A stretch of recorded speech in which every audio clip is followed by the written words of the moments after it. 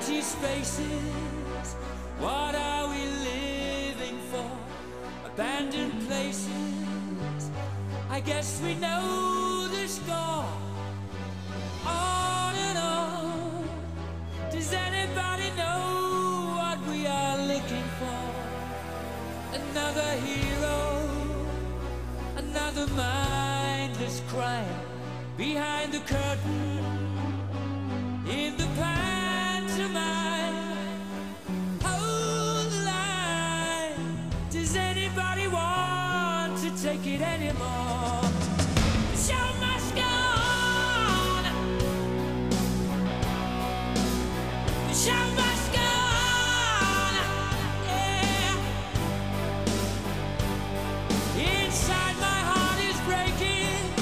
My makeup may be flaking, but my smile still stays on.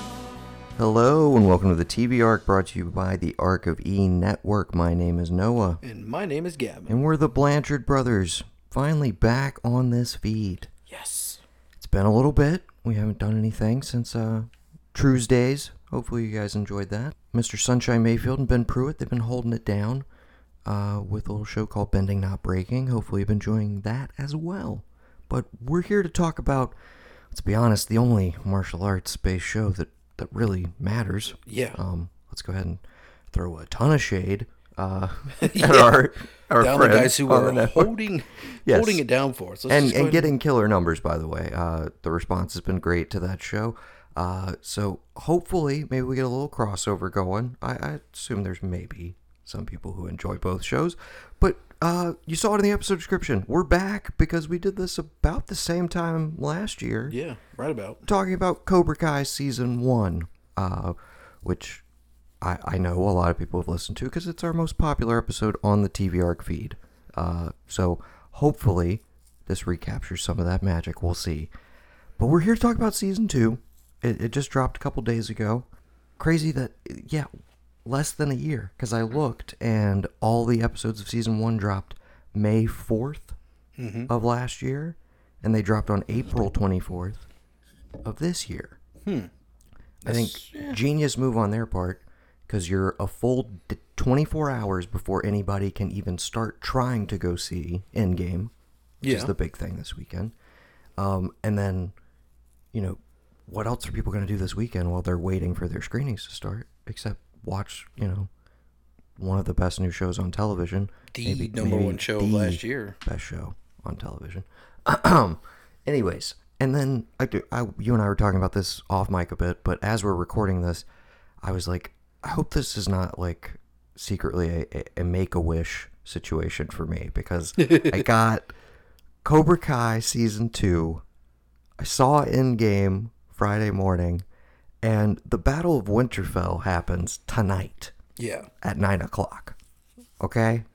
It's a good weekend. It's a good time to be a fan of all the stuff that we do here. So, okay, we watched it independently. We have not talked at all off mic, other than a little bit of texting with literally, you know, no context whatsoever. But we've each seen it individually. I think you finished a little bit before me. Mm-hmm. I did intentionally try and savor this one a little bit more, because Season 1, I binged in an afternoon. I literally did not stop between episodes. I just barreled through it. You went for it. And this one, I was like, okay, I'm going to try and change it up a bit. Because my instinct was like, oh, I'm just going to stay up the first night. You know, screw work. I'm just going to burn through it all. But I was like, no, let's see. Because you and I mean, we were like flawless. 10 out of 10. Like, absolutely in love with Season 1. So part of me was like, take it easy and watch it in a little bit more of a controlled way and see if it still plays. Because there is the aspect of, like, when you watch stuff in a binge like that, some of the, like, you know, stuff that maybe doesn't work for you as much gets drowned out because you're just barreling through. Yeah. Or you don't have as much time to reflect on it. I took a couple pauses throughout this season, and I think that was a good thing. Took 2 pauses. Yes. We'll stay, again, kind of spoiler-free up front, but then we're going to move forward assuming that you have watched the entirety of it, because we're just going to do our normal random, run-through. So if you haven't watched it, stop listening Well, now. no, I was saying we will still do a Okay. spoiler-free All right. take. All right. Okay. That'll work. I cannot believe what they did with this season. I texted you basically, how did they pull a magic trick off twice? Yeah. Because I thought the bloom's got to be off the rose, or however it goes with season 2 a little bit. Yeah. Like there's no way it can, because you're bringing all the baggage of just getting to see everybody again, and the way that they pulled in the references to the movies and everything was just so perfect and satisfying. I was like, there's no way they can give me that again. It's not supposed to be this It's good. just- You're not yes. supposed to make a second series and make it as good, if not And better make than the it first. in the time span, again, in less than a year in between. It's not like they took an extra gap of time off, and this does not have a rushed feel to it at all. And I'm going to tell you why that is. I texted you after that and I said, Martin Cove was on a podcast, okay? One of the things that I thought was amazing that he said was when the guys who were creating this show met with him, they said, we want to bring you in episode 10 and set you up for season 2. And he says, why can't I come in on episode 5? He goes, no, we're going to set you up for season 2 by coming in the 10th season. And when he met with them, apparently they had all this stuff about his backstory that he says he only gave in magazine, television, and radio interviews in the 80s when his character was going on. So the Nam stuff, what he'd been doing for years, all this kind of stuff. These guys who created it, they already had all that down. And he was like, holy shit, these guys, they've done their homework. They know about this character, what I was wanting to do with it from back in the day. Which, I mean, that's how hard do you have to dig to find that? I mean, you could probably look and find it, but yeah. But it's one of those where it was stuff he just talked about in an interview. I don't know if we shouted them out when we recorded the first season. I don't think so. But it's John Hurwitz, Hayden Schlossberg, I believe, are the two main figures. And then I feel like there's a third. Their prior credits, the Harold and Kumar series. Yeah. That's it, pretty much. And then one of the writers who worked on good bit of this, Hot Tub Time Machine. Yeah. So in the 80s vein,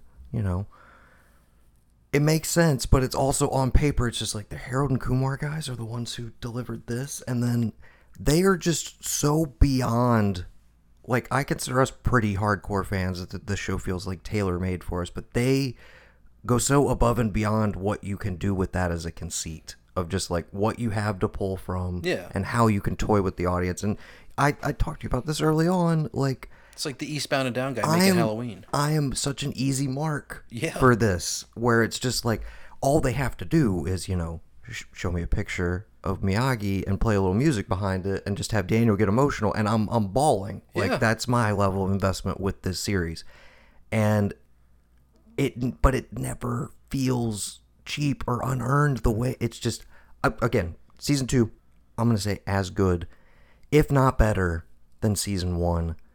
Because it's its own thing now. It still has the touches and the references to the earlier material, but it has now firmly moved into, this is a new part of the mythos and the continuity. And the kids who were very well developed in the first season, They get expanded on very well. so much. Yeah. And we get new kids, we get changes in personality, and people go interesting places that you're not expecting. And I will say that you and we have got to table the final episode. Ooh. That's got to stay towards the end of this cast, regardless of everything else we approach. But Okay. holy shit. So that's it. I'm a 10 out of 10 on this one. I'll tell you that from the get-go. Oh, me too.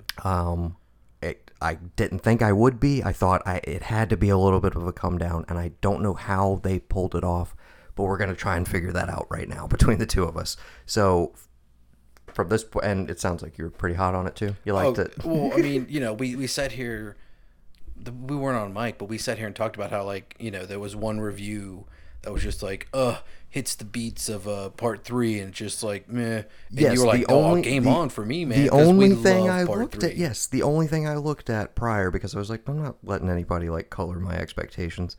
I happened to scroll past like the earliest review that was live, and it was like 2.5. I don't even know what outlet it was, and it was 2.5 stars out of 5. And they said, you know, they wanted more of part 2, and unfortunately, it fell into too many of the beats of part 3, and I was like, that's one of those reviews that you read and you're like, that's a negative for you, that's a positive for me. So what is there going to be for me to complain about? You know that part 3 was supposed to be all Kreese, right? It was The original movie? part 3 was supposed to be all Kreese, but Martin Cove got a series, and his agent was like, I'll get you out of the series, you can do this. And it was a Disney series for CBS, and they were like, look, we love you, we know you're a great actor, but this you're like the flagship guy for the show. We can let you out weekends to do it, but we can't just like nix the series or push it back. We've got an air date. So that is how the Terry Silver character becomes more prominent.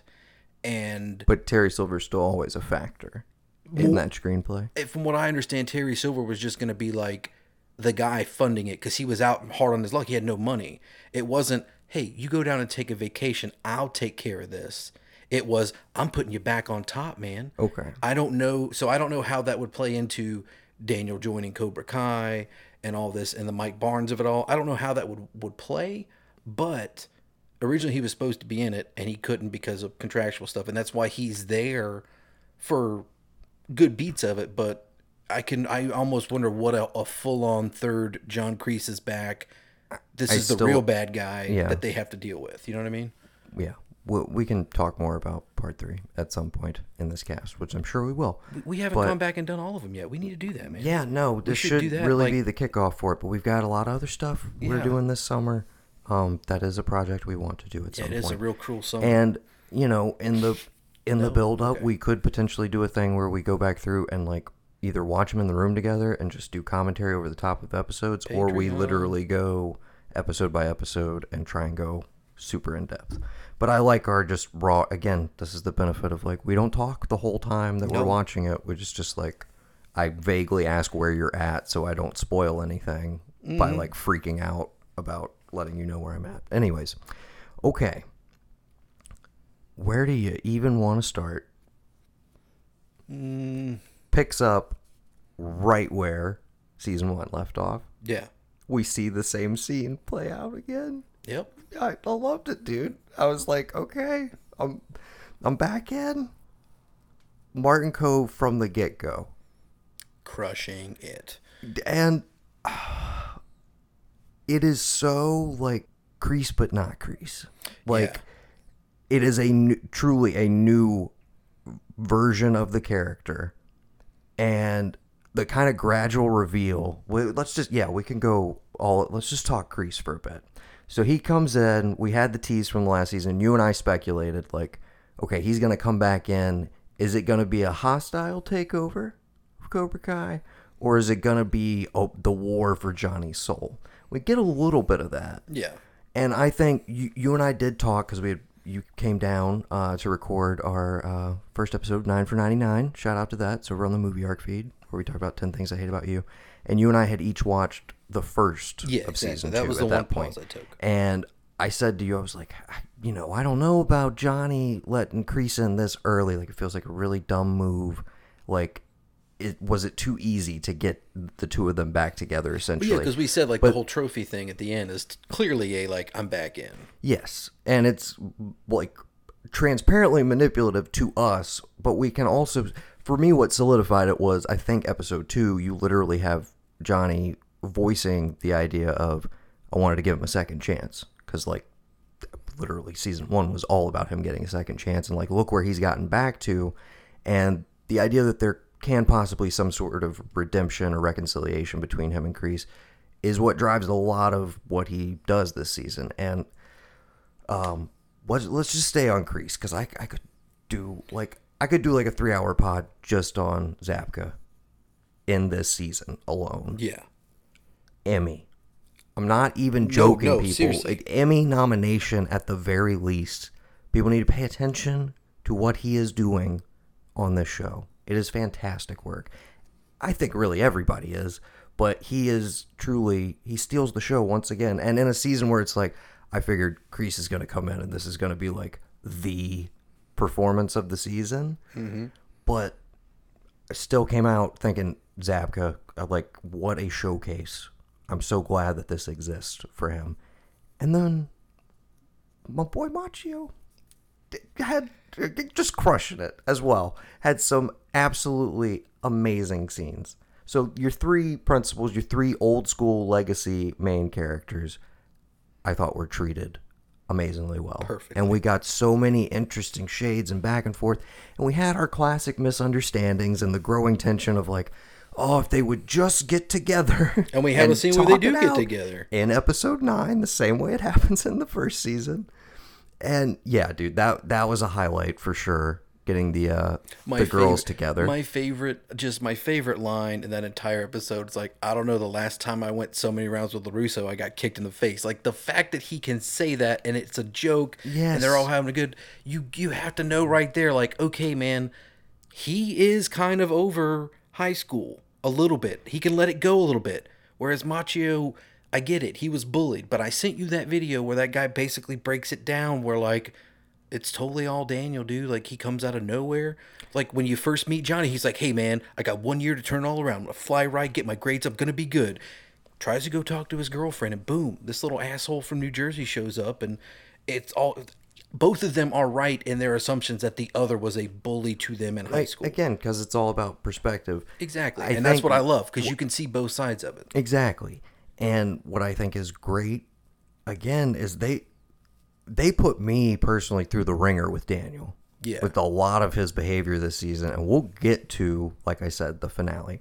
Let's go back to Kreese for a bit. So he comes in, I think it's episode 1, in the diner. You get the great fucking speech about the snake. Yeah. Snake doesn't sleep during the winter. It literally crawls into a hole and lies in wait, waiting for its moment. Great Martin Kove. I'm totally on board. He very slowly weasels his way back in. Yeah. And there's a kind of a constant back and forth of like, when is Johnny going to get hip to this, you know? But he's got some other distractions that start developing. Mm-hmm. Mainly, fucking LaRusso has basically taken in my, like, he took my son. Yeah. He took my son.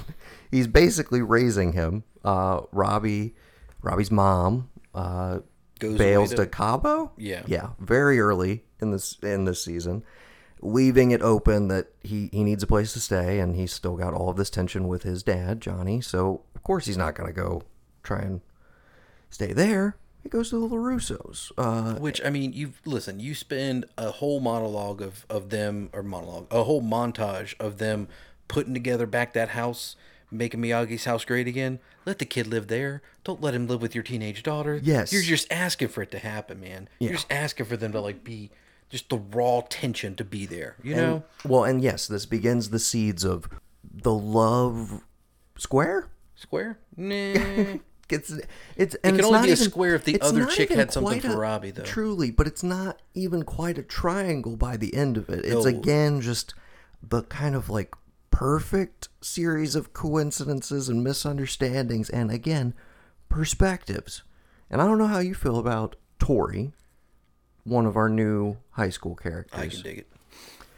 Bad girl. Early Love on, I was down with it. it. Yeah. I was like, she's a cool new character. Somebody from Miguel. Interesting. We're obviously going to see a little tension. By the end of it, I hate this girl, man.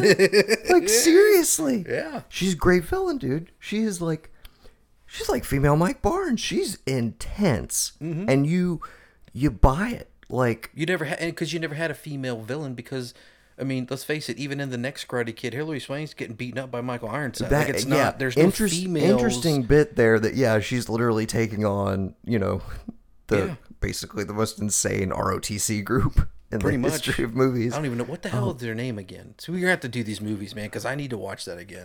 That is a way that, without directly referencing the next Karate Kid, which they of course have established it is canon. The only one that is not canon for this show is fucking the Jaden Smith one, which is still a little weird seeing Kung Fu Kid. Still a little weird seeing Will Smith's name on every single episode of this show. Hey, if it as gets an it made, it executive gets producer. it made. Hey, That's man. what I was gonna say. If it gets it made, it gets it made. But it's just, I think he has a permanent stake in karate. Like he owns a piece of He probably Karate did, Kid. yeah, probably. So, Hey, he just keeps signing But- that paychecks. We keep but getting yes, seasons. That's all I care but about. making Sam a bigger character this year, Yeah. leads it in a path where it can reflect some of that stuff without directly referencing it. Now, I still am holding out hope that we do see Hilary Swank at some point, because she, Daniel struggles throughout this entire season with how he's trying to be Miyagi, even though he's told very early on, like, you don't have to be Miyagi, just be yourself, take Just what be he Mr. LaRusso. take what he taught you, but like, you got to update it, you got to make it your own, take the spirit of it, which is really a reflection of the show. It's like we can't just continue to make a thing that is like lovingly reverential for like all the stuff that came before it, and that's it, and it's just a nostalgia trip the It's whole gotta time. be its own It's thing. got to move forward, and I think this season manages to do that in incredible ways. But going back to the Swank thing for a second, I could see a season 3 or a season 4 even, where he's still struggling with a lot of this, like, I moved on at a certain point in my life. I didn't have these later years with him. And then Hilary Swank comes in and is like, hey, this is what he taught me at this point. She was a high schooler at the time as well. Mm-hmm. But, here's what I took from him. Here's what he meant to me. And then, a lot of people have been talking about, hey, they got to go to Okinawa. Like, what are they going to do budgetarily? Maybe they can't swing that, blah, blah, blah. Do you really think Academy Award winner Hilary Swank's going to come on the show, though? I mean, honestly. You think she would? This is not to throw any shade. I don't think Hilary Swank is really at the point in her career that she was a decade ago. Yeah. Yes, she is a 2-time Academy Award winner, deservedly so. She's made some very odd choices post, and she doesn't work all the time. So I think they give her a sweet pot deal where it's like you come in and you shoot a day, and it ends up being a scene or an episode centered around her, or them going to visit, or her coming to town. But where, again, we're struggling to remember Next Karate Kid. Where is the temple with the monks and everything they go to? That's still in the States, isn't it? Yeah. They don't leave the country. It's just like upstate California. I don't even know Are they if in California? I think they are. Yeah. We got to rewatch that Because one. But it's that was my thought. It's a is war buddy of his, right? to kind of reconnect with, the Miyagi-ness she takes Daniel-san and the class there, maybe, or whatever. And like, Oh, that would be dope. even if you didn't have any of those actors still around, like those guys were highlights of the Next Karate Kid. Them coming like outside of the monastery and like into the real world, if you will. I remember that being very comical. Oh, even no, as dude, a they're in kid. Massachusetts because he travels to the They're East in Coast. Massachusetts. Well, there you go, right there. Yeah, he's back in Jersey, visiting his mom or something, and Hilary Swank is there for some reason. Yeah. I don't know. I want to see her in the show. There's some other people I want to see in the show that I thought maybe we were gonna get this season, and they tease us with it quite a lot. Yep. And as I'm watching the finale, which again I'm holding off on talking a lot about, but there was that aspect of like, oh, it's keeping going for a sec. There's this extra little beat. What? Are we gonna get it? Are we gonna get it? And no, we don't get it. But Yeah. it's okay. But what I did love is midway through. And I just realized that I don't even know if you and I are talking about the same character, because it could be two people that we're talking about right now. Who you think I'm talking about? I think you're talking about TS. Yeah, Yeah. but you could say the same for old A. She's got a hyphen now. Oh. Yeah. I don't think she's ready to act again. That's a Hamlet 2 joke. That's a Hamlet 2 joke because she's like, hey, it's Elizabeth the Shoe. I'm ready to act again. She, I think, is totally. I almost feel like this whole season is just Elizabeth. Okay, we know you might have been like, we said something about season 1. You're like, I don't know, guys. Like, I don't know. But you saw how good that turned out. If you weren't on board, we just delivered this to you, and we made you the button of the entire thing. Mm-hmm. Please come on our show. Yeah. Please be a part of it. I think she'll be down. I think that we will see her in season 3. We have to. We absolutely. You know what have I would to. love is season 3. Like, Well, no, say okay. Stop. we'll do that. We'll do that at the Season very 3 end. speculation after we've gotten Very through it. end. Okay, But let's what just, I do like let's run the through- characters at in the midpoint when John. This is the midpoint where Kreese. This is where Kreese makes his move. But the midpoint, Johnny gets a phone call. Johnny's got to go, and that is probably my favorite episode next to the finale. All of the Cobra Kai brothers getting back together. Let's step back. Fucking love Before it. that, for a second, the 1-2 punch of 5 and 6, I think, is the highlight of this season and possibly the series. Before we get to the finale, 5, the tension has escalated between the two dojos. Daniel has revived Miyagi-Do. He's got 2 students. He's got Robbie, and he's got Sam. He's got his daughter. The wife from the get-go is like, hey, balance. You got to keep it balanced. It's all about balance. The whole season's about balance. The whole franchise in a lot of ways. Okay, so he revives it. The big gut punch to Cobra Kai is he's offering free classes. Okay? The scene in which Johnny discovers this, Johnny and the internet, That's my favorite beat of this entire series is that he is essentially is still a man, right not there. out of time, but he is a man stuck. Just like Kreese, because Kreese does give that whole, this generation's soft, they need to be taught a lesson, all this and that. But him, when he makes the infomercial, yeah, all right, put some of those hash brown things on it and send it to the internet. Send it to the That's my favorite, man. I was not knowing dying technology laughing, and then learning everything. yes, getting his Dell laptop. I haven't seen a Dell laptop in ages. Taking it to the pawn shop and then basically making this guy his Geek Squad or his Tech Squad. And then the first thing once he gets into it, hot babes, and then I love Iron Eagle. Iron Eagle 2. What? Just that was a pure joy, dude. Him and the dating. His dream sequence. Oh, with yes. Carmen, Miguel's Yes. mom, that's one of my favorite and most heartbreaking Yeah. things of this entire season is all the stuff that happens with them. But yeah, his dream sequence that morning of them hooking up, and it's essentially it's a Whitesnake video. Yeah. And, oh god, dude, I loved it. It has no business being this good and this perfect for at all, much less a second season. The tone, man, the balance of tone that we can go from it feels so modern and we're making, Daniel and Dimitri are making Game of Thrones jokes and stuff with each other, and you're like, is this a little too cutesy? But it works for me. And then you turn right around and there's a cool little action beat or whatever, and then by the end of the episode you're in tears about something else, and it's how can the show be funny, be engaging, be nostalgic and referential, but not go too over the line into cheese until it's just the right amount.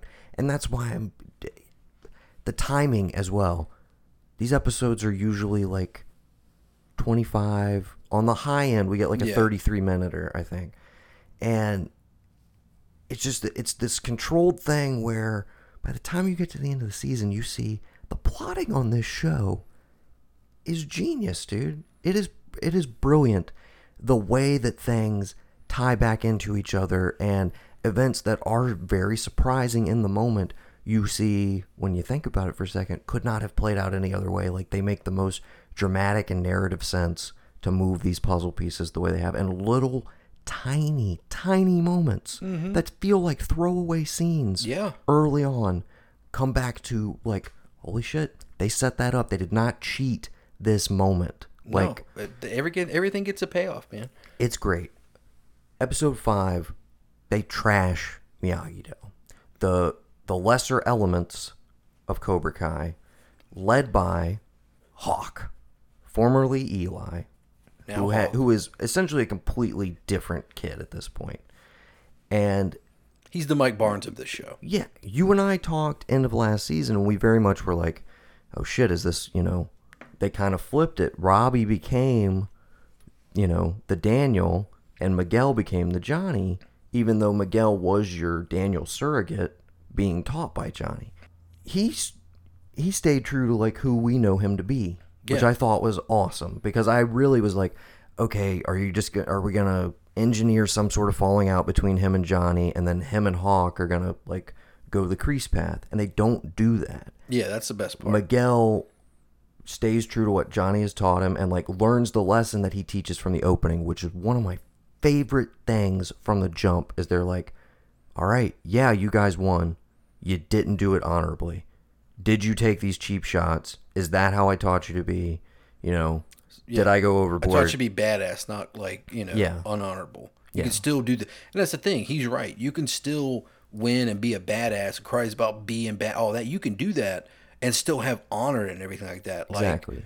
No cheap shots, no. And that right there sets the tension between Johnny's Cobra Kai and Kreese's Cobra Kai. Yeah. Him trying to transfer this thing that he has revived and make it a better experience than what he got out of it. And he feels like he's maybe gotten a little lost along the way in season 1 of like, did I push them too far, et cetera, et cetera. And he's trying to find his own balance of like, what is his form of karate, and much in the same way that Daniel is. And the amount of like, again, I watched season 1 in a binge. I'm sure they did a lot of this, but the amount of cross-cutting and parallel storytelling throughout this season, and I believe like the taglines early on when they like teased all of this was like, two dojos, one fight, and it very much so is equal time between these two dojos in given episodes where it's like we're cross-cutting the difference in approach and opinion and like everything. They trash Miyagi-Do. I go from being like, oh, Hawk, great foil, I enjoyed him the first season, to like, I fucking hate this kid. Yeah. I do not stand for this.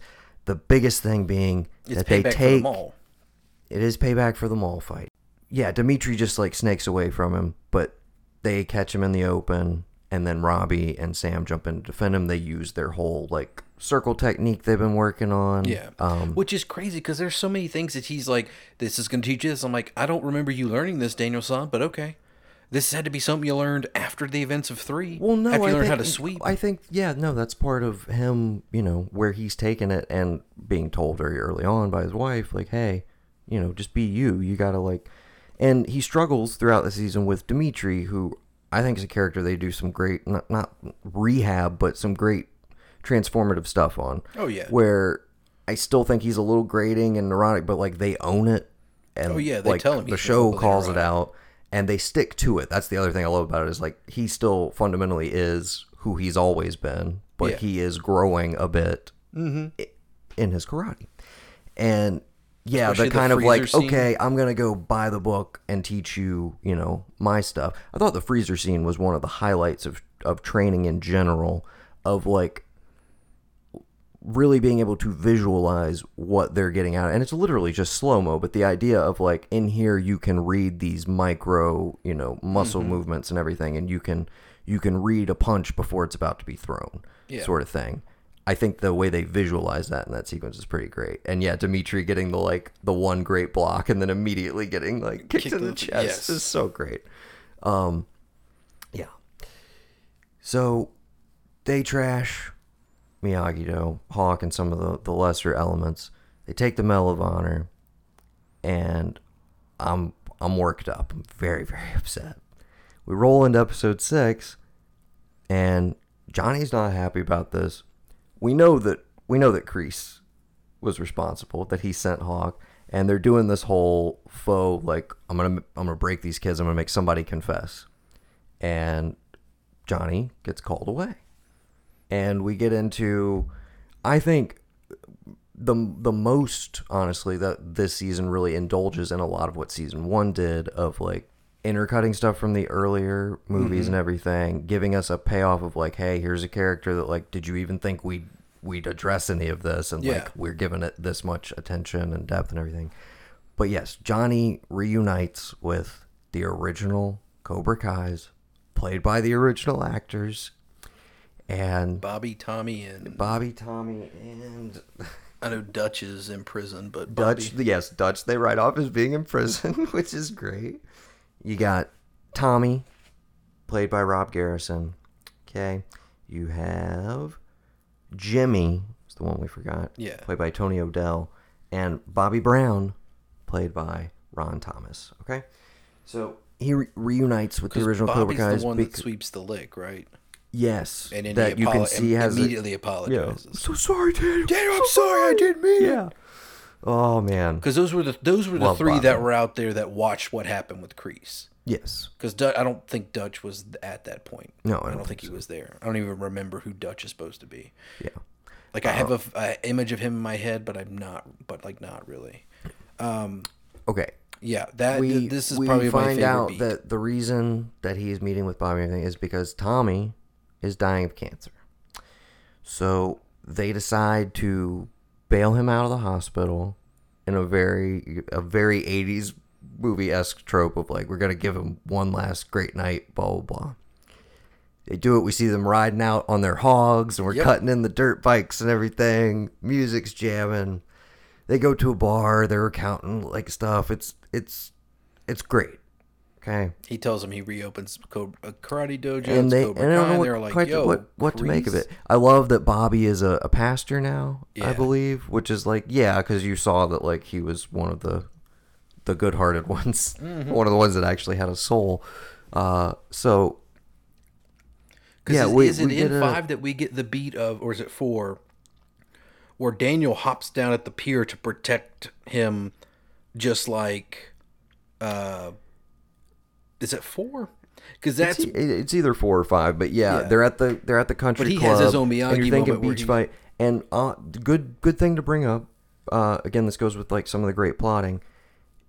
They have the moment where Tori has a conflict, or Sam has a conflict with Tori because it's like, oh, you stole that vodka, and you're kind of stealing my friend, and like, you know, this whole separation between might like steal my all the mom's Cobra Kai purse. people used to be my friends, and then yes, her mom says, hey, my purse is missing, so she wrongfully, again, misunderstanding, misjudgment, etc., rushing to conclusions, something her father is pretty terrible about doing. I love the echo of like they're both kind of hotheads and they don't think things through, and you know, you would think of Johnny as the hothead, but he's really not. It's really Daniel who flies off the handle consistently, half cocked with like very little information. Yeah, you fly off the when he handle should and just wait take a for somebody second. to hit you. Like I would think that Yeah. somebody who's like flying off the handle is like, "I'll throw the first punch because that's how I do things." But karate's all about defense to Okay, you, and yet so you're getting amped up really quickly. You see this look on Robbie's face, and for half a second, like when you see him wander off, I'm like, really? Like, is there, you know, are they going this route where like he's doing some screwed up stuff still? But they go down and they reintroduce the bullies from the bad kids, the Plus ones who one more wanted him dude, to rob LaRusso. Yeah. And I was like, okay, great that they're back. He gets overwhelmed. He gets conked over the head by the third guy, new guy, and Daniel jumps down to save him. We get a beach fight. It's pretty awesome. Yes, but I wanted to set that moment up with Robbie because, again, a moment where I doubted him unnecessarily, and he did the right thing. Mm-hmm. Okay? Because later in the season, I kind of hate Robbie now, to telegraph it a little bit. Yeah. I'm a little pissed off. I'm a little upset with how all of this goes down. Okay. So he goes out with the boys. We're back to episode 6. They go to a bar. They get into a bar fight because they gotta. And they go out in the woods. They go camping. They're at Big Bear. Is that where they're at? Yeah, I think that's where they're at. Yes. And you get some more nice interplay, and then they go to sleep, and they wake up next morning, and Tommy's dead. He's in the process of dying. Like they're reviving him, and the music that plays, that beat trying to wake him up, all that intercut with. Yeah. I don't know what else is intercut by. It's so overwhelmed by that I kind of forgot. I can't remember what else they're doing with it. I feel like maybe it's your cross-cutting between like Kreese training the the kids. the Dark Squad, if you will, and then I honestly don't remember what's going on with Daniel because everything is trumped by they put Tommy in a fucking body bag, man. Yeah. They put him in a body bag. I was crying with both the genius level of just like what a send-off to that character who like did you ever think we'd see Tommy in this show to begin with? Like, it's just not something that occurs to you. And then to make you care about him in the course of, you know, just a few scenes, and then give him the send-off. Dude, it was all a bunch of things just tied together, and I was just like, dude, with this show. And 5 killed me because, again, it was the destruction of Miyagi-Do, and like if you show me Pat Morita or something being done to his legacy, it just hits me on a visceral level. Dude. I do want to say that one of the funnier beats was, oh man, you got a lot of hits on YouTube. Yeah, they're calling me Daniel a racist. Cultural appropriation. He's like, that was Mr. Miyagi's favorite song. Oh my god. Again, pitch perfect, because you know that's a conversation that somebody has leveled against this show, this franchise, this series. That is the modern read on it if you want to be very PC. Yeah. And it is a loving nod to, hey, we're not trying to hurt anybody here. Like, this is not mean-spirited. Yeah. We don't think of this as, like, doing a detriment to, Asian culture writ large. But, yeah, it's his favorite song. Like, yeah. Sorry. But, yeah, the beat of putting Tommy in a body bag with how fervent he was about Johnny going to be doing that to Daniel in the original just makes me... What was that pitch meeting like? Hey, man...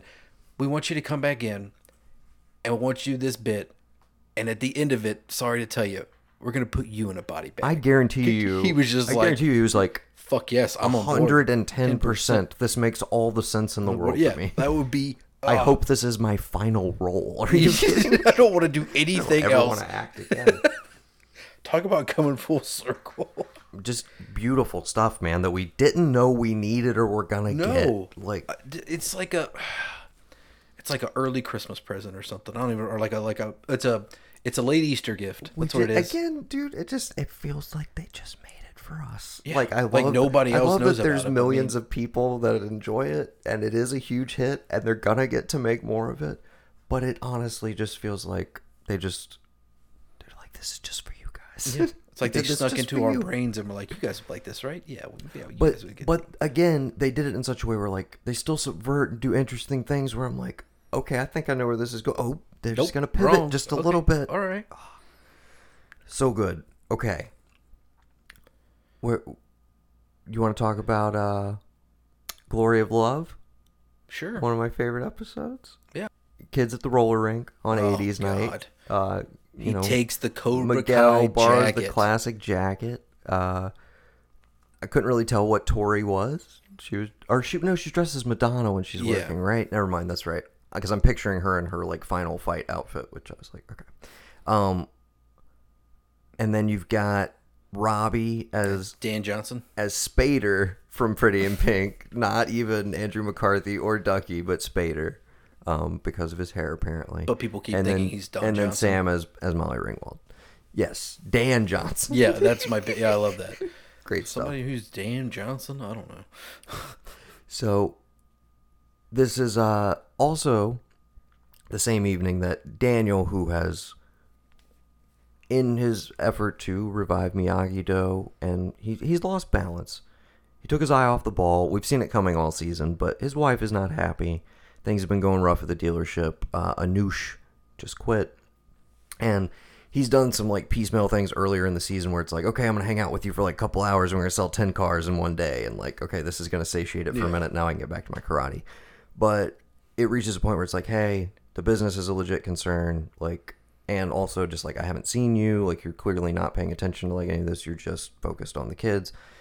So he's got to take a beat and like, all right, I'm going to fix things for a minute. And the person who helps him get out of the doghouse is his mom. Which I loved her the first season. This season really killed me, man. Her talking about like, you know, your dad and Coney Island and like, great.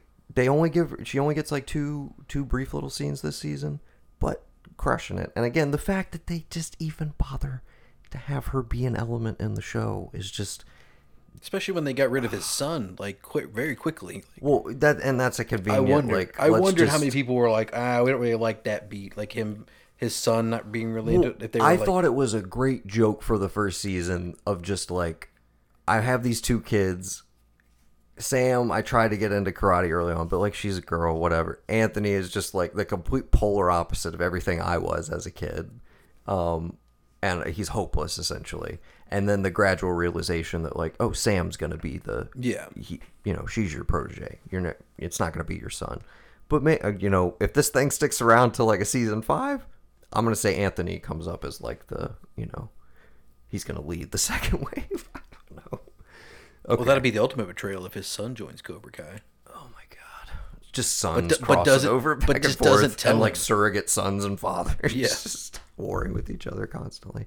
Okay, so this evening he recreates the night of their like grand opening together and everything, and here's where again it goes beyond fan service and like the touches and everything. The episode is called Glory of Love, but they don't play Glory of Love in the moment. They use a different Cetera song. You're the Inspiration, right? Is that what they Chicago. go? But yeah, Cetera solo is Glory of Love off of the soundtrack without Sans Chicago. That's the I'm a man who'll fight for your honor. Oh, I am a man who will fight for your honor. I'll be the hero you've been dreaming of. good job. Love you forever.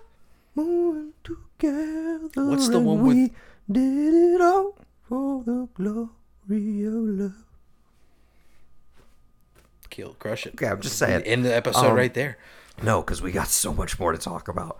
But yeah, that's the kind of stuff where I'm like, oh, dude, episode's called Glory of Love, and then they don't even take the easy route of just like, yeah, we're gonna hit you with the soundtrack choice.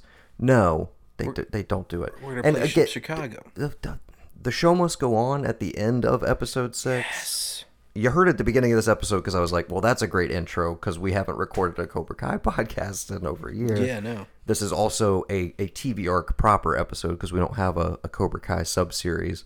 So technically, this is the first TV arc episode in like probably well over a year, I think. Yeah, most of them have been like Mini shows series about shows. for sure. Okay. What else I guess we need to talk about the penultimate episode a little bit. We have the party. That's the party, right? 9 is the party, isn't it? That's the penultimate to the finale. Yeah. That's what I'm saying. The kids go to a party at this is Hawk's Ex. former ex's, who was also friends with Sam. She's kind of the earthy, hippie-ish chick. Everybody's there. Cobra Kai and Miyagi-Do. And it doesn't really escalate initially, but we do have this party fight, if you will, of this balanced drinking game between Tori and Sam. And you can see it escalate from the get-go, and you're just like, Sam, don't fall into this trap. Like, we understand. You're upset. There's the whole tension of, like, by this point in the season, Tori is with Miguel, and seeming like a little bit of a dark influence. And she's a bully. She's covered Sam in food and tripped her a couple times and stuff like that. Yes, not entirely unprovoked, but she's bordering on it. I'm not liking her that much at this point.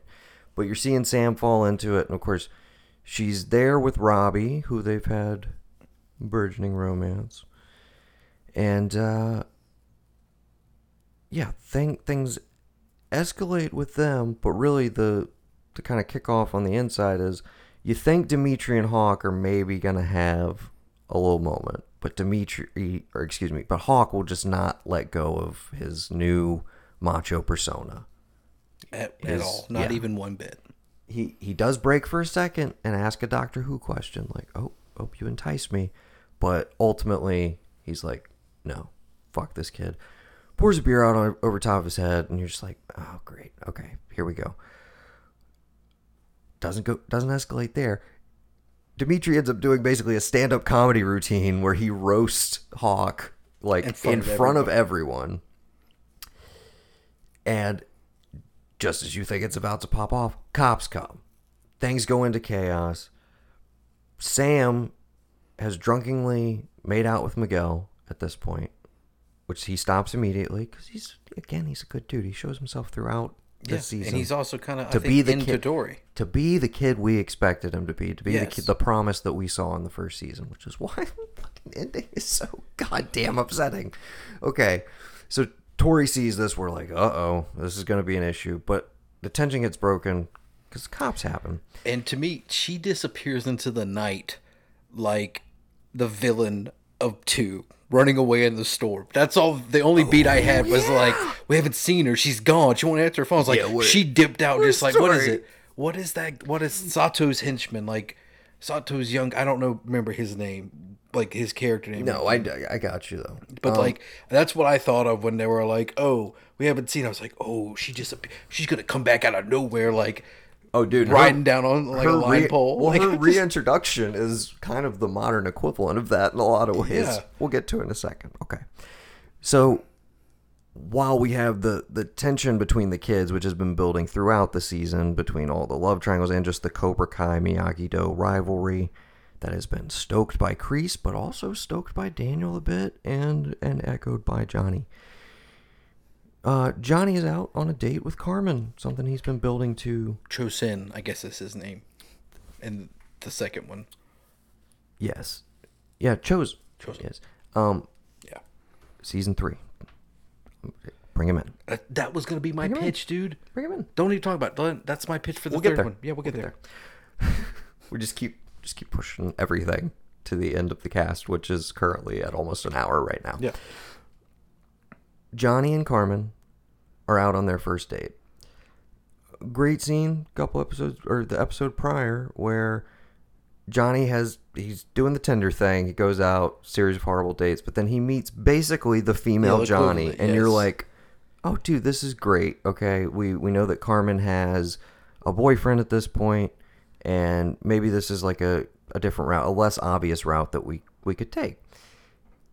And then in this scene, we see said boyfriend of Carmen's being a total douche. This is tropey as hell. I don't care. It's perfect setup.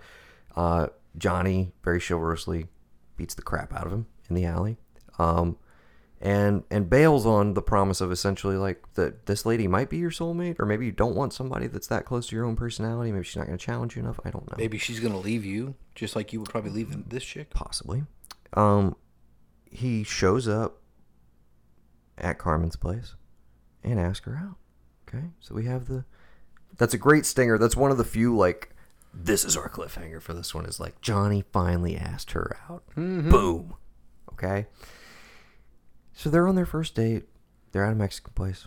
Who do they end up sitting next to? The LaRussos. Yep. Who are also out on a date. Great stuff. Across the board. I was about to say the wives, but it's not the wives yet. Because I don't know if Johnny and Carmen are ever going to get together. No. But the ladies bridge the gap between them, and they are like, hey, we're going to go to the bathroom, forcing them into a conversation with each other. And once again, we get what was my highlight of season 1, which was episode 9, where they just like, hey, guys, why don't you just go get a beer together and have a chat? Just talk about old times, maybe talk some of this shit out. And they leave in a good place, and I love... Johnny's like, I don't ever see us doing this on a regular basis. I don't think we're going to be, a foursome constantly going out and doing stuff together. But this was nice. Yeah. And, you're always going to be you. I'm always going to be me.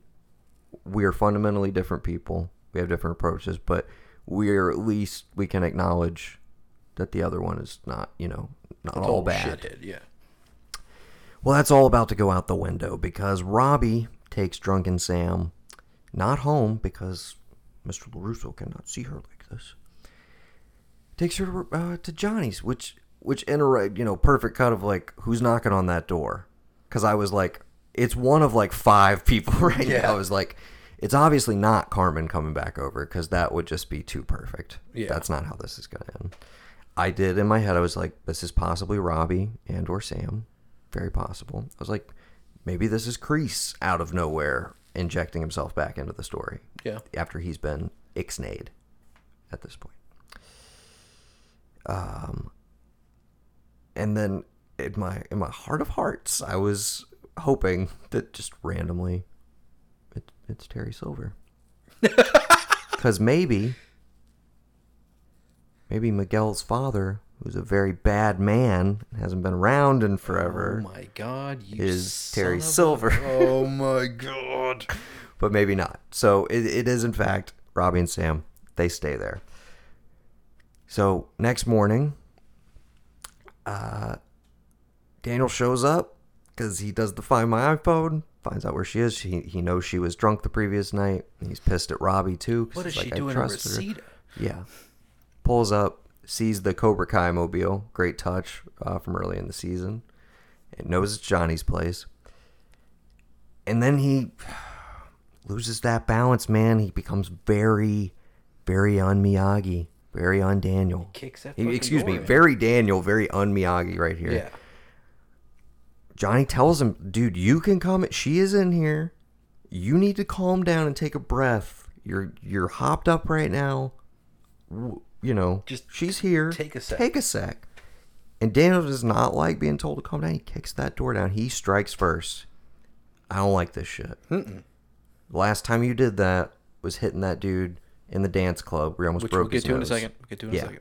I don't like that, Daniel. It's not good, Daniel. Okay.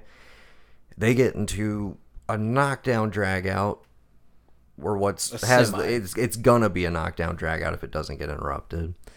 And Daniel's pissed at Robbie and kind of disowns that, says it was a big mistake. You stay with your family. I got to deal with mine right now, kind of thing. Like, this was a bad decision. So he's pissed at Sam, but in my head at this point, I'm like, well, maybe something good is going to come out of this in terms of the Robbie-Johnny relationship. Mm-hmm. And it kind of does. He drops him off at school the next morning. Well, I love it because he was like, "I got you a backpack. I got you some books. And I got you some paper and some pencils. Couldn't find a Trapper Keeper. You used to have one with a fighter jet on the front. It's awesome. What's that? I don't know what that is. Keeper. Yeah. He very poignantly ignores a phone call because he's with his son. He's having the moment that he always regretted that he didn't get to do. He sat outside the hospital. He didn't show up for him. He was there for him when he needed him. He needed a place to go to. He stood up to him even though, he just had this kind of semi-breakthrough with LaRusso, which all goes out the window, again, because of a shitty misunderstanding. Whereas, 9 episodes ago, this kid told you that Daniel LaRusso was a better man than you would ever be. Yes. That's what I wanted to bring One back. of the harshest beats. Yes. But real quick, can we just talk about real quick? I know we're getting to this. The Lowe's employee who becomes... We ignored all of this. He who was Stingray. He's just like, Stingray. He's like, Stingray. Oh, Metallica. He's like, I wasn't even born in the 80s, but I just love it. He's that guy. Yeah. He's us. He is us. Yeah. He's a fan of this show. Yeah. That's exactly what he is. But just to see him doing the up-down sensei, he's so out of shape, but then he's... I'm sorry. The scene in the middle where Kreese has got them out in the forest fighting, and he's been hiding the entire time. And he's like, "Red team wins." Brilliant, dude. Fucking brilliant. God. And then at the party when he's doing the Edward 40 hands, and he's just like, "Shit." The cops are coming. He's like, shit, trying to do a sliding glass door. I thought you said you're going to take me to your friend's party. These are my friends. Their parents are out of town. Love that guy. He is. He. Did you watch I, Tonya? No.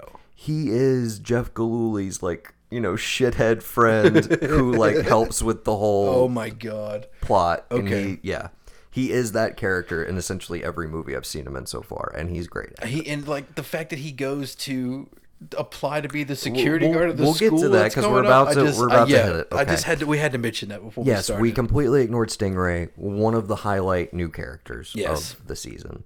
I also do like the two bigger kids, the two nerds that kind of split and diverge. One's with Cobra Kai initially. Because everybody's going to have their beat. Because we'll get to the final fight. Okay. Anyway.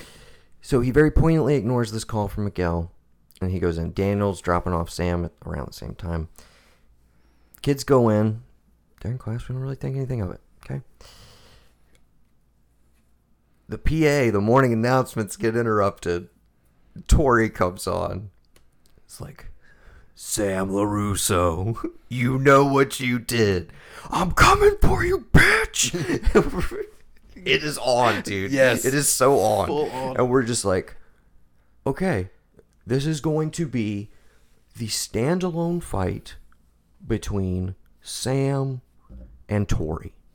The whole season has been building to this. The light in the dark. It just makes sense. This is in lieu of, we're not building to an all valley because school just started back. The timeline, it doesn't make sense. When, presumably, season 3, tournament.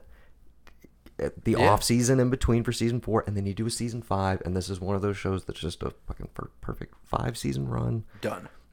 Or 3 could be the perfect capper. I don't know. You go one of 2 directions with it. But anyways, that's where I'm at in my head. I'm like, all right, the standoff fight between the two of them. That's where we're going with this. It starts, she reveals, you kiss Miguel. Which reveals it to Robbie as well in the moment. And they just had the beat. Okay, sorry, I ignored this. I set it up and then I ignored it. Miguel, after he gets it back from Hawk in the outdoor training sequence, brings the Medal of Honor back to the LaRusso house. Sam doesn't answer. Robbie does, because Robbie's there.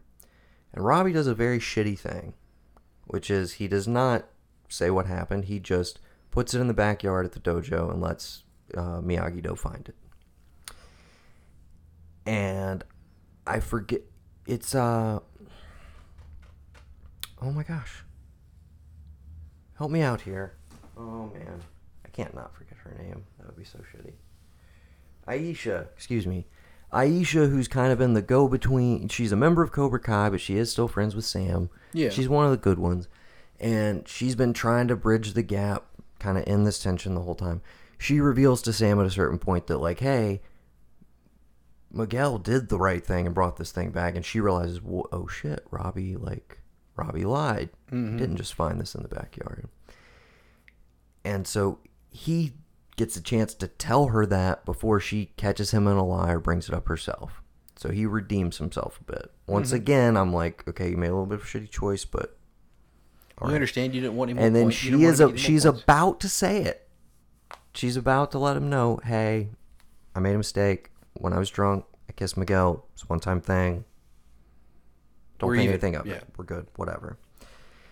Doesn't get a chance to do it. Ruined by the bell. Not saved by the bell. Damned by the bell. Damned by the bell. Damned by the bell. They go into class. Okay, so Tori calls her out. Everybody's gathering in the halls. I don't know where the fuck any teachers are at all. Let's just point this nicely. It's just nice that in the Valley, kids don't bring guns to school. They bring their fists. Yes. Like, it's just nice to see that for a change. Because, let's be serious, it's 2019. Any school other than this school in California, guns, knives, nuclear weapons, anything is just coming out. Anything is just, they're pulling out everything. Okay. Swords, maces, just anything to settle their differences. Yes. Their fight starts, and it escalates. Miguel and Robbie get involved because they're trying to break it up initially. So that now they're fighting. Now, somewhere in the midst of this, a chain reaction gets set off. And all of it's the Cobra Kai scores are getting settled. All the tension from the season, it's all coming out. The two tiniest little nerds, the bigger guys you were talking about, Aisha gets dragged into it. Oh, you want some of this? Yes. Bam. And we get, it's a third of this episode. Yeah, it's the bulk of it. 10 minutes. Yeah. Man. And there's an unbroken oneer in here that rivals some fucking Daredevil. I was gonna stuff, say, dude, man. that entire time I was like, "This is who the fuck?" They got the guys from Daredevil to choreograph this shit. One of the coolest sequences I've seen in a TV show in recent memory. We're about to watch the Battle of Winterfell tonight, and that's what it has to live up to. I'm not judging it against Helm's Deep right now. I'm judging it against what is currently my favorite television fight, possibly ever. I'm just going to say it, dude. The finale of fucking Cobra Kai Season 2, it just keeps going. Yeah. At every moment, I was like, okay, and this is where the teachers break it up. And this is... And he's like, aren't you going to do something? And the one security guard gets his ass... Gets flipped over by a Cobra Kai kid, and he's like, they don't pay me enough for this shit. Bye. It escalates. It expands beyond the halls. They run into like the lunchroom or the open hallway, whatever. Yes. Okay. They're fighting upstairs. They're fighting downstairs. Stingray, who has come in on this particular day because they just got to get him there. It's the first day of school. He's got the interview He's for trying the to job. interview for the security guard position. he pops out of this hall and has his own oneer No, I got this. where he goes through and is just kicking ass, dude, left and right. Kicking children. And They're again, children. that's the thing you have to keep reminding yourself is you're like, Kids. on one hand, this is a badass moment for this character who you're like, yeah, he's kind of a schlub, like he's behind everybody else, like whatever. But he has this moment of badass, and then you have to remind yourself, like, yeah, he's beating up children. He's a Like, grown this man. is not like this great triumph. He's literally just beating up a bunch of little kids. I love the one security officer who does come in and grab the two smallest kids. Just very, yes, they're having a cool fight between the two of them, but it puts it in perspective that like an adult can very easily just come in and like Arnold pluck one of Schwarzenegger you out from of T2 here. style, just pick you up by the back of your shirt Yes. and walk off with you. Okay. Yeah. Hawk and Dimitri get singled off at a certain point. He chases him, yeah. Yes. And Dimitri uses his environment once again, reads the movements, and takes Hawk out. Yeah, puts him through the trophy case. Pretty fucking satisfying. Yeah. And calls him Eli again, reminds him who you are.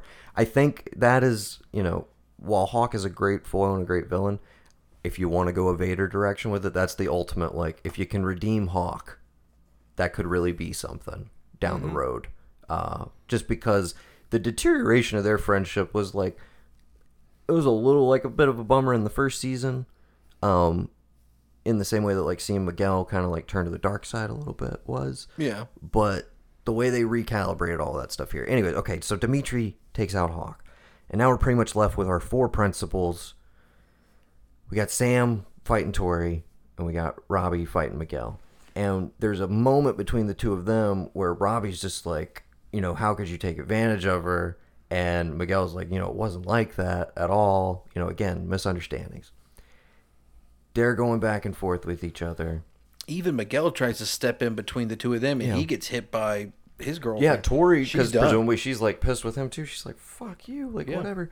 She has this spiked bracelet that comes out. She like slices up Sam's arm pretty well. And then we cut back to the balcony, okay? Miguel has Robbie down. Could break his arm if he wants to. And for me, a genuine moment of tension where I was like, I don't know what he's going to do right now. Mm-hmm. We get all the cuts back to honor, mercy, the debate between that, the two warring schools of Cobra Kai, karate thought. At the end of the day, again, he makes the right decision and he shows mercy. He lets him up. And Robbie is an asshole. Robbie spin kicks him, and he goes off of this ledge. And I swear to God, dude, I thought we were going to cut in midair. And that was I it. thought we were cutting to black right there. Yeah. But no. Miguel hits, and he goes down, and it gets really real immediately. Real. And that's where I was like, this show, I'm already over the moon for it. I'm already in love with it. I'm already astounded by where this finale goes. And you're jazzed. You're like, dude, this fight is awesome. It's so cool. Everybody's selling everything. It's pretty well choreographed. There's wonder shots in here. The escalation, all of this. You're excited. You're jazzed up. You're like, fuck yeah, kick him, do this, blah, blah, blah. It's so cool. And then a real moment of consequence happens for a character that, like, I loved in the first season, and I didn't quite like where he went. And by virtue of the fact that we're juggling a lot more things in this season, it's a little easy to kind of lose track of Miguel a bit. But you're reminded in this moment that, like, no, at the end of the day, he's a good kid. He really is a good kid. Mm-hmm. And Robbie has this angst inside of him, this anger, this tension that rears its head now and then and causes him to make some pretty bad decisions. The realization of what the fallout was going to be as it was happening, I'm just waves and waves of emotion, man. Yeah. Because it didn't hit me for a bit that I was just like, oh shit, I was like, Johnny and Carmen are done. Yeah, no. It's like done. And then that scene happens where she's like, I don't ever want to see you again. Like, he was a good boy before you. Even like, if she's okay with the fact that it's like, he was defending himself, it's like, oh, it was still your son that did it. Even if she can get over the fact that he Exactly. was fighting and it was like he And- was defending and himself you- and he let him go. You teaching him any of that put him in the position where, like, he's a factor in this to begin with. Like, so that's gone. Daniel, whose daughter was just put at risk, and whose protege just did this, who broke the ultimate rule of Miyagi-Do and did not show mercy, and look where it got them, and is told by his wife, like, hey, this is the final straw. Like, no more karate. Like, our daughter is has been injured. Her ex-boyfriend is, like, in critical condition, may not make it. Like, and the kid that you've been teaching is in the wind. yeah, look what you guys have done. Like, Yeah. and that's why one of the most devastating beats of this entire episode is that Johnny gets in the elevator to go down, and you know who's about to get in there with him, and it's Daniel.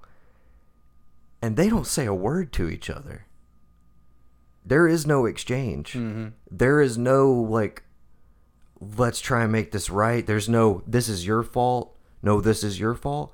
Because they're both responsible. Mm-hmm. They lost sight of what this is all supposed to be about, and their escalation of this rivalry and continuing it is what led to this shit. Them stoking it in their own individual ways. Mm-hmm.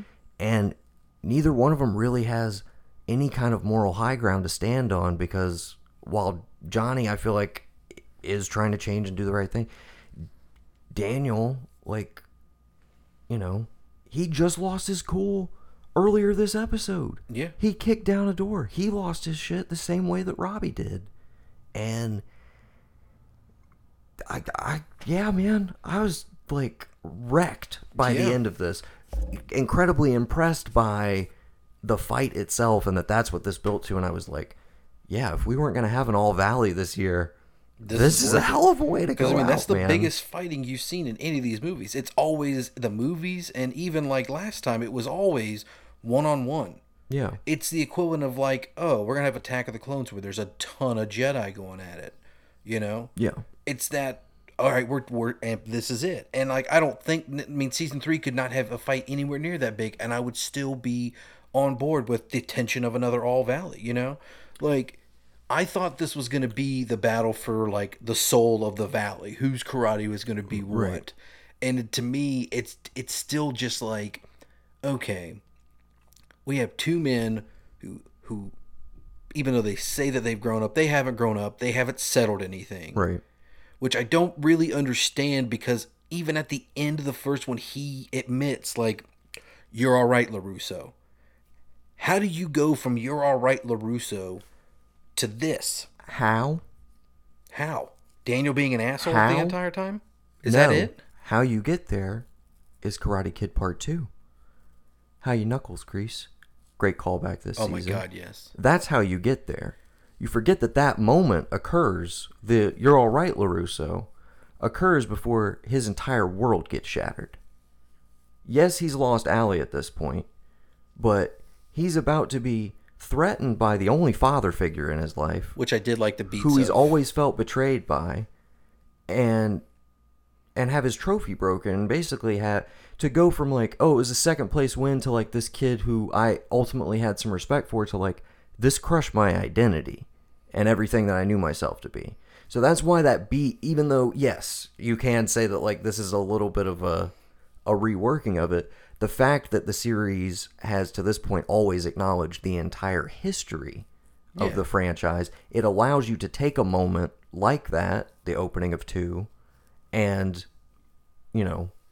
draw more out of it. Because, I mean, wouldn't you be more mad at Kreese? Because it's like, hey, man, I did my best, and he's mad. It's like, well, You maybe the would- shit you've been well, teaching me is terrible. I think it's also over the years, it's seeing LaRusso thrive as he struggled with, his relationships and his marriage, et cetera, but seeing LaRusso thrive and, like, still be able to use his karate to his benefit and, like, have all this goodwill in the community and everything. Meanwhile, he's, a schlub working construction, painting houses and like stuff Putting like that. TVs when on we their need own it. wall. Exactly. Great callback too, dude. That's really, I mean, this whole season did a great job of easing you out of like, we're still going to have the references to the film franchise that you know, but we have now begun to build our own lore Yeah, and our own exactly. universe, so we're going to call back to even these minor characters and bits and references from, the previous. The fact that like Anoush,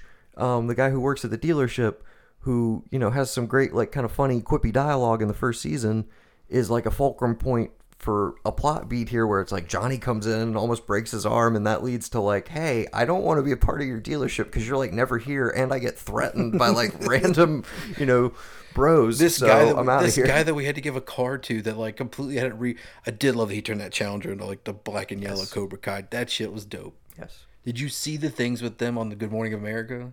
I don't ruin a lot of this for me. I'm sorry, and like you. Please just put a pause on any more from the Martin Cove interview. I've been saving a lot of this for like, I wanted to digest it on my own, and then I want to dive into all the peripheral interviews, etc. The only thing I listened to prior, Machio was on Bill Simmons. Great interview, about an hour and 15. I was just talking about the pictures they posted that were on the website. Okay. They're on their Instagrams. But yeah, I plan on doing a deep dive through all of the related material this week. Okay, good. It's going to be my part 2 since I've already benched through it and everything. And I gave Dad the old password, so hopefully he's going to start watching this week. Yeah. Did he actually watch the first season or just those few episodes? No, he watched the whole first season. Oh, okay. I didn't realize he watched the whole thing. Yeah, no, I showed him how to sign up for the free trial and everything. And yeah, no, he's excited. I gave him a password last night. Okay. So, we have all the fallout from that. Johnny returns to... Okay, sorry. We'll end with Johnny and where that ultimately goes.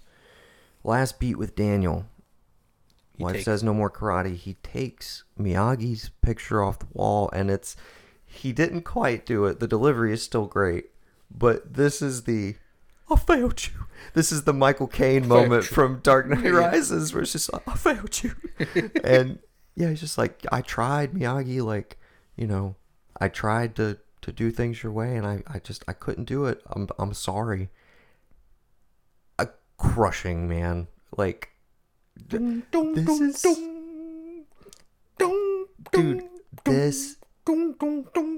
That's true so bad. Oh man. In true 80s fashion, this is the Empire Strikes Back Yes, of it Cobra totally Kai, is, man. dude. It is such a day. Our heroes are in defeat. It is a downer Even though they were kind of well, depending on who your hero is. If your hero is Cobra Kai, they won A New Hope. And if they're like everybody loses this, except for that faction of Cobra Kai kids That's what that I was about we'll to say. see. That's here part in of a the minute. ultimate defeat is Johnny rolls back into Cobra Kai. And again, they're teasing me with it, man. Because I'm like, is he going to be here now? Is he going to be here now? Please? Please, can he be here? And he's not. Which is okay only because of one very specific thing. What's that?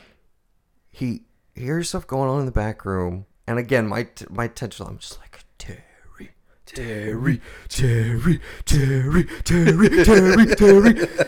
He opens the door. No, he's not there. The secret, like, Cobra Kai group, what's left of them at this point. The hardcore of the hardcore. Mainly led by Hawk and Tori, which, there's your couple going into next season. They've both been burned. Couple. Yes, dude. Oh. They would be vicious, ruthless. I would not want to take on either one of them at all. Okay. God, get him some leather jackets and dirt bikes. Okay, the one moment that saved, we got plenty of Terry Silver references this season, which worked for me. We literally get to see him on screen when Daniel reveals to all the kids, hey, I used to be in Cobra Kai. I'm like, yeah, you were. Yeah. Don't forget, man. You Don't forget for about a part minute. 3. Yeah. That is one of the best parts of the Bill Simmons interview with Machio. Really? Is Machio talks openly about, he's like, 3's not a good movie. He's like, it's not. He's like, we didn't feel good about it when we did it. He's like, it has aged well with the fans, and like people love elements of it and everything. He's like, but yeah, I can objectively say it's not a good movie. He's like, but the guys, Schlossberg and John and Hurwitz or whatever, he was like, they put me through the ringer of like, they're like, there's a lot of season 3 in here, and like you're gonna have to kind of to reckon with season 3 or with part 3 rather. And yeah, we get that cut to the dark training montage. We see Terry for just a second, and we have these references of like, hey, my buddy called me about a job, and there's the Vietnam photo on the wall, and it's like, yeah, guy that took this picture, and it's like it's all just vague enough that it's like, is he gonna be smoking a cigar at the end of this season? Yes. You know, is he gonna come in the dark? Whatever. We don't get that. It's okay, because when he goes in here and Kreese reveals, hey, I'm taking this over. Funny thing about handshake deals, and you're like, oh shit, Johnny had that thing with the guy earlier, literally in like episode 1, where he was talking shit about like, you can't keep all your stuff in here anymore, you know, blah, blah, blah. And it's just, it seems like a throwaway jokey bit. And as a matter of fact, that whole time in that scene, all I'm looking around for is I'm like, is the wooden board, like the steel, the Terry trap, the Terry Silver trap device that he makes Daniel train Puts on. Mike I was Barnes' like, face on I it, was yeah. like, is this back here somewhere? That's all I was focusing on in that scene initially. So the whole like, oh, this is the landlord. I'm like, okay, whatever. This is not gonna be important. This is just like a little funny bit. Okay. Yeah. And it's immediately, there's a scene with Miguel right after they're in the same location. So I'm like, oh, it wasn't about the landlord, whatever. So, yeah, for Kreese to tag up on like, hey, he doesn't like you, like you're an asshole, so I just swooped in here. By the way, I founded this shit, and yeah, Cobra Kai's mine again now. And Johnny is so defeated that he's like, you know, we don't, part of me was like, are we going to get a final fight? Are they going to duke it out right here for the fate of Cobra Kai? And he's so beaten and defeated at this moment, he's like, you can have it. I'm out of here. I just walked back from the beach. I threw my keys in my car and left it. So he walks out. But the thing that saved it for me, again, we don't get Terry Silver, but we do get this. Yes. He doesn't do it all season. Nope. He's in his gi at different points in the season, but he doesn't do it until he has firmly reclaimed his position. He is back on top where at least he wants to be. Now, the world at large, the rest of the valley, they don't know this guy's back in the picture. They may have some residual tension, but guess who looks like the bad guys right now? Miyagi. Not John Kreese. Miyagi-Do doesn't look great. And one of their LaRusso kids put a autos kid in the it. hospital. Yep. And, hey, that Johnny Lawrence guy who people were kind of like on the fence about, he's just off the grid now. He disappeared, so we really don't have a bad guy. Here's John Kreese, reformed military veteran. Come on. Reformed karate teacher. Yeah. And yes, he's been through. I can see a press conference where it's like, yeah, mistakes were made in the past, but I've come up. There's a new form of Cobra Kai and blah blah blah. I'm like, dude, this is perfect setup And he for. uses the front room to fund it, and it's the family friendly karate. But then you got the kids that get in the back room. He's grooming Hawk. Yeah. He's grooming Hawk for a dark purpose. Yeah. Something like beyond what we could have even imagined at this point. But yes, Martin Kove just grabbing the collar of his gi in just the way that only he can. Mm-hmm. It is iconic. It is an iconic look. Oh, dude, that's totally where Tom Hardy got character. it from in Bane. As Bane. Like, Yes. that's totally where he came from.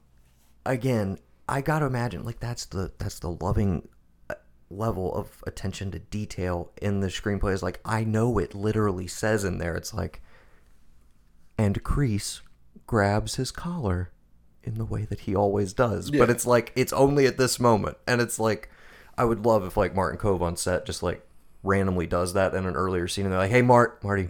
Keep the hands down. Hey, we actually have a The huge scene- moment for that, because in this universe, that is everything, dude. Now, that is one of those beats where I was just like, I will give you that he does have a little Terry Silver-like flair when LaRusso meets them out in front of the dojo, and he was like, he comes over in jeans. Yeah. He comes over in like a very similar color-coded outfit, if I'm not mistaken. But he's just like, he's like side turn, like right at Johnny's shoulder, like co-signing everything he's saying. Like, I'm like, this is fucking Terry Silver right here. Oh, I thought you were talking about the scene where he comes to Daniel's dojo and is No, like, no, you no, need no, to no. prepare for a war. No. Because When- that reminded me of when Terry Jo- coming into the When backyard. Johnny, when they're talking, he's like, I had to see it to be true that you were back, yada, yada, yada.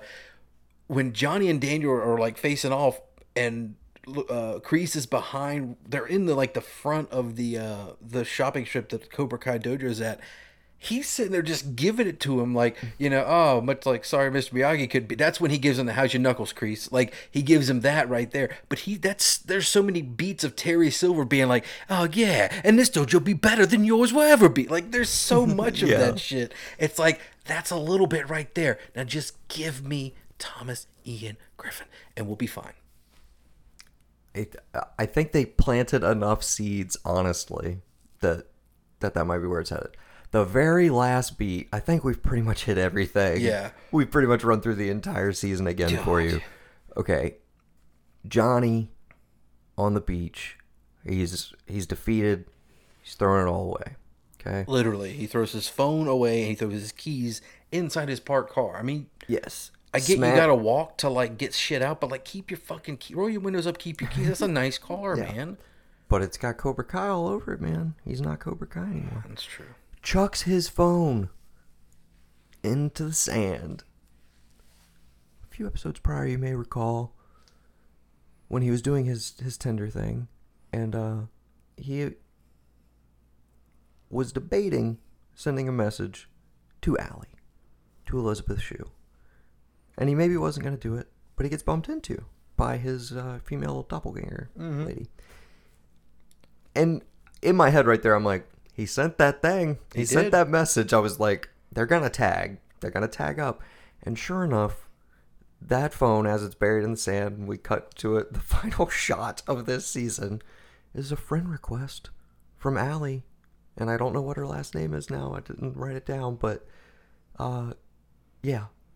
She's reached back out, but will he ever get that message? I don't know. But it's a great note to end on of like, you might get Elizabeth Shue next season. Could be very interesting. Could bring a lot of things to light. It's a new, interesting direction. What I really want, I'll lay out my rough concept. This is what I would like to see. Johnny and Daniel get their shit together. Presumably, most of those kids are suspended, expelled. I don't know. Maybe karate is banned in the valley or gets like a bad name of some sort. Oh, we do like a footloose. It could be. You can't do karate in here. You got to find a place to do. It's Some- like footloose, but karate's the thing, not dancing. Something like that. Or another way to go with it, because again, in the universe of this show, karate is everything in the valley. And we have to remember that these are just two dojos. So I like the idea of Cobra Kai and Franchising. Miyagi-Do. No. Or it wouldn't be Cobra Kai because I feel like Kreese Lake talks them back into it, the board, if you will. But Miyagi-Do, because their student put somebody in critical condition, is out. They're not allowed to compete this year. Okay? Never mind the fact that Miyagi-Do is done because Karate Kid's not allowed to karate anymore. Yeah. His wife said no. So, His wife said. and presumably Cobra Kai is still doing its thing. Or maybe they ban both from the tournament, and Daniel and Johnny have to redeem this, essentially. They've got to, like, look what we caused. We got to get these kids back on the right track. Some of them are falling completely to the dark side. Kreese has taken over, blah, blah, blah. And I want to see them join forces, essentially. And you can still have all of your great, they fundamentally have different personalities and different outlooks on things. You still get a lot of tension there, but, like, ultimately I want to see them come together as dudes. And maybe you build to it midway through the season. But it's for them to take on or take back some honor that they lost, some way, shape, or form. And when they come to confront Kreese, that is when we reveal, hey, we're everywhere now. I refranchised. I made this a thing again. We're international, baby. John, you were living on the street like 2 years ago. How'd you pull this off? I know a guy. His name's Terry Silver. And Johnny is like, who the fuck is Terry Silver? and LaRusso Freaks is the fuck is out. the only one who's like, Oh shit. it's the only one who ever broke me, completely broke me.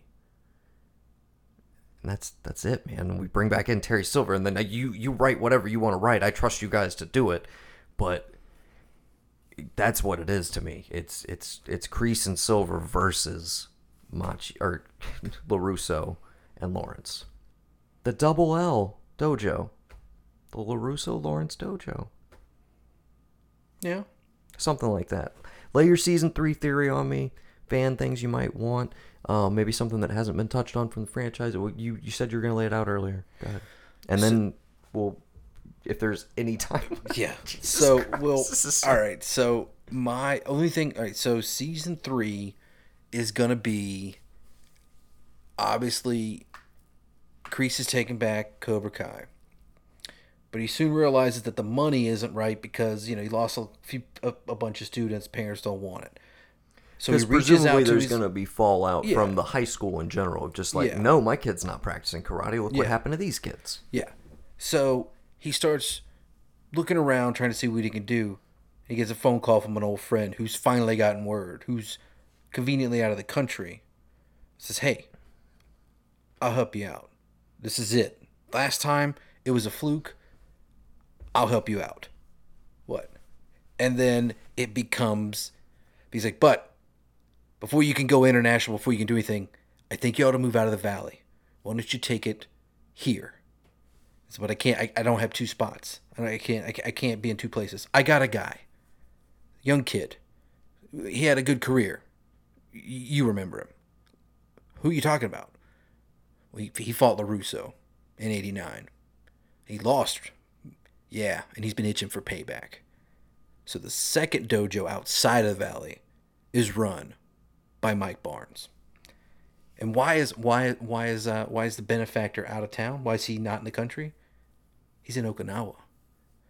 And he's looking for somebody who lost a lot of honor and was not able to get the honor he deserved. So much, yes. He is like, I wish we videotaped these. I am losing You my were- shit. That's every why I night. stopped. I was like, what are you doing? Yeah, we literally.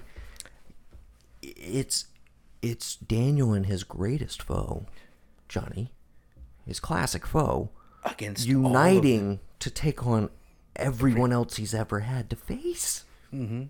because you know who the third owner of the third franchise of Cobra Kai is? Who is it? Michael Ironside. Yeah, I was gonna say it's gotta be Michael. And they Ironside, don't know. clearly. And they find out that we've taken these 2 guys out. Or they take that's how you set up for 5 seasons. Season 3, they take out Mike Barnes, but it ends with Terry Silver and Chosen coming back to the valley. He's never been out of Okinawa. It's a fish out of water for this guy, but he's looking for some payback too. He's not happy that Sato decided to, whatever. Okay, that's it. Because even though they reconciled and Sato was good, he still came back to fight after that. And he let him live. He's not happy with that. Disgraced. Gone. So, season 4 is, you got to deal with Chosen. And you bring in the fact that, well, they're still franchising while you guys can't even get a new dojo off the ground. Who do they call? Michael Ironside. He comes in, he does that. We don't know how to do, what are we missing? We're not being able to bring in new students. Enter Hillary Swank, midway through season 4. I can show you guys what you guys missed. Mr. Miyagi taught you well, but he didn't teach you everything. Because there's something that he taught her he didn't teach Daniel. Right? The sweeping, like, how to, like, do the turn and whatnot. Remember, he kept throwing the bags at her and he would turn her and do all that? Something. So that ends with your season 5. Johnny, Julie, Johnny. Johnny, Julie, Daniel. Daniel, sorry. Yeah. Daniel, Julie, Johnny, DJJ versus the rest of them. Yeah. And at this point, it's like, I think the factor we are removing, and you and I tend to always do this when we start getting excited about it, is remember all these high school kids that we have that are like the new generation and like have their own plot lines going on right now? I don't know how we reconciled them into like the greater kind of machinations of what we want to do and see happen with all of these people. I just wanted to amend one thing really quick. Miguel would be cool if Terry's his dad. I know that kind of blew your mind. Here's what I actually want. Mike Barnes to be his Shut dad. the fuck up. Let me get this out. Okay. I don't know when they reveal him, but whenever Terry Silver does show up at the dojo and gets introduced. No, and no, gets I know where the introduced, fuck you're. No, go. I go want ahead. I want a certain someone to turn around and say, "Dad?" And that certain someone is Tori. Yes, I knew what Tori the is, fuck you is were little going. little Terry Oh. Silver. Oh. That's what she is, dude. You love to hate her. She is great. Like, Tori Silver. How do Tori we? Silver, Oh my dude. god! How do we not? Tori. Tori and Who's Terry. It's right there, dude. Oh. I guarantee you it's the long con. I'm calling it right now. Tori is Terry Silver's daughter. That's canon. Let's make that happen, guys. Yes. If you haven't written it already, that's the beat. No, it's not. It's not Miguel. Miguel just has estranged father issues. That just works with Johnny. Or- you know, the parallel of like not searching for a father figure. And Daniel doesn't have a dad too. Man, they're all just they're all just looking for father figures. And what father figure are you gonna choose? Yeah. What sensei are you gonna choose? I don't know, man. What a joy. Yes. I loved every single second of this series. I can't believe they did it again. I did not expect to enjoy season 2 as much as I did. I thought I would at least have a few like little quibbles, and I really don't, man. I fully acknowledge, I'm sure some people, still may think it's cheesy or like blah blah blah, or it's too much focused on the kids. I want more of like just the adult stuff. I love everything they're doing with it. Yeah. Again, it has established a new way forward where you can take a beloved property, you can update it / reboot it while still being true to the legacy that you've established, and really just the spirit of something, not having to mirror it structurally constantly, Yeah. or like match everything, but just you take what worked and the feelings that those movies give you and the things that people respond to in them, and you just figure out a way to do that in a modern context. And luckily it's anchored by, like I said, what I think is one of the great like just comeback performances ever. I think Zabka is solid gold in this show. I love everything he's doing. He hits the comedy beats. All the stuff with him and technology is great, man. I love it. Everything about it. And then the dramatic stuff clicks in, and you're like, he's right there for that as well. And Machio, I continue to. I'm like, they're both just. Yeah. They're right there, man. There is a version of this show where they commit to it. They come back and they kind of they're like, yeah, these scripts are okay. They're doing okay stuff with it. It's enough that I'm here. I'll I don't phone have to it put in. that much effort into Yeah, it. I'll But just I phone think it in. they recognize that like these creators really, really care about this shit. They're taking it seriously. We should honor the show and take it that seriously. I'm gonna leave you with one more story. It has nothing to do with this show or nothing like that. It was just I thought it was neat, and it's a testament to like how good this show is.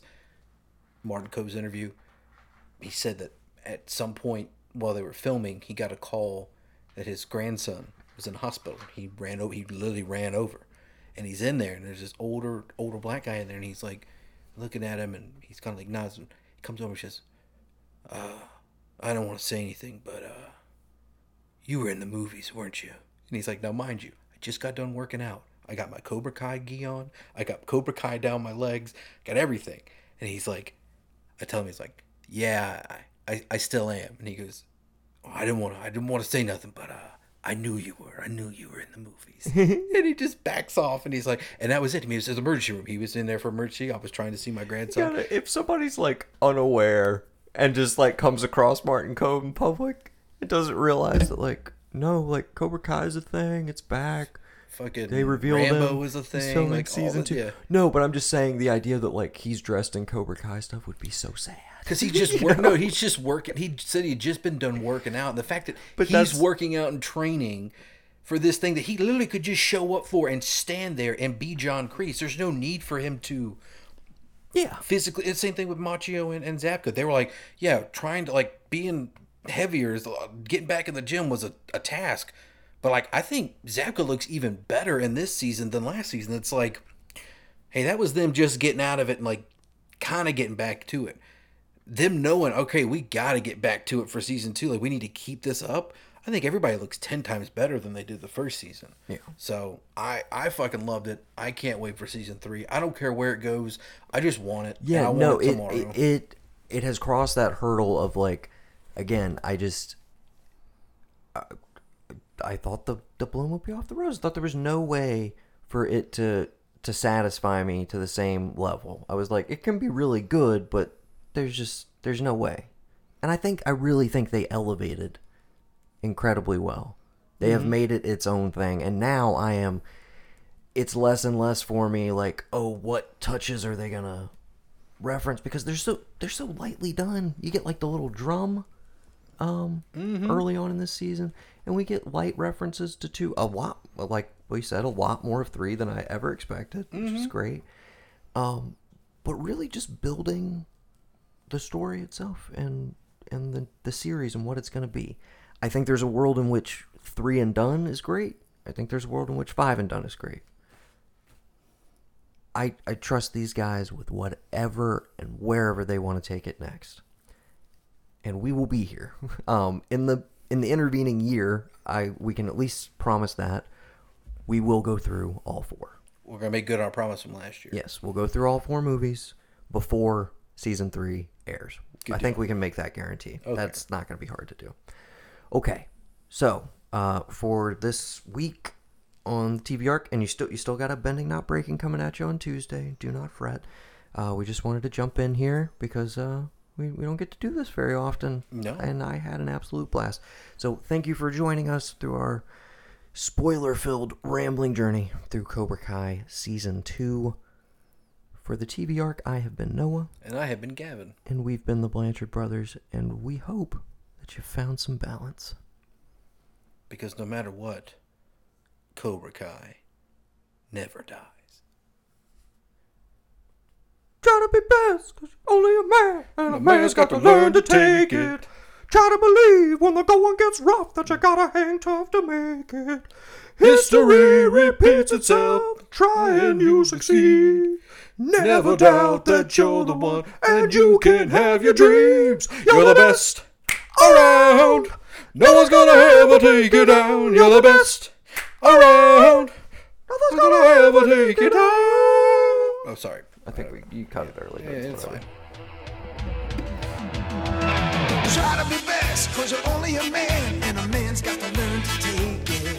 Try to believe, though the going gets rough, that you gotta hang tough to make it.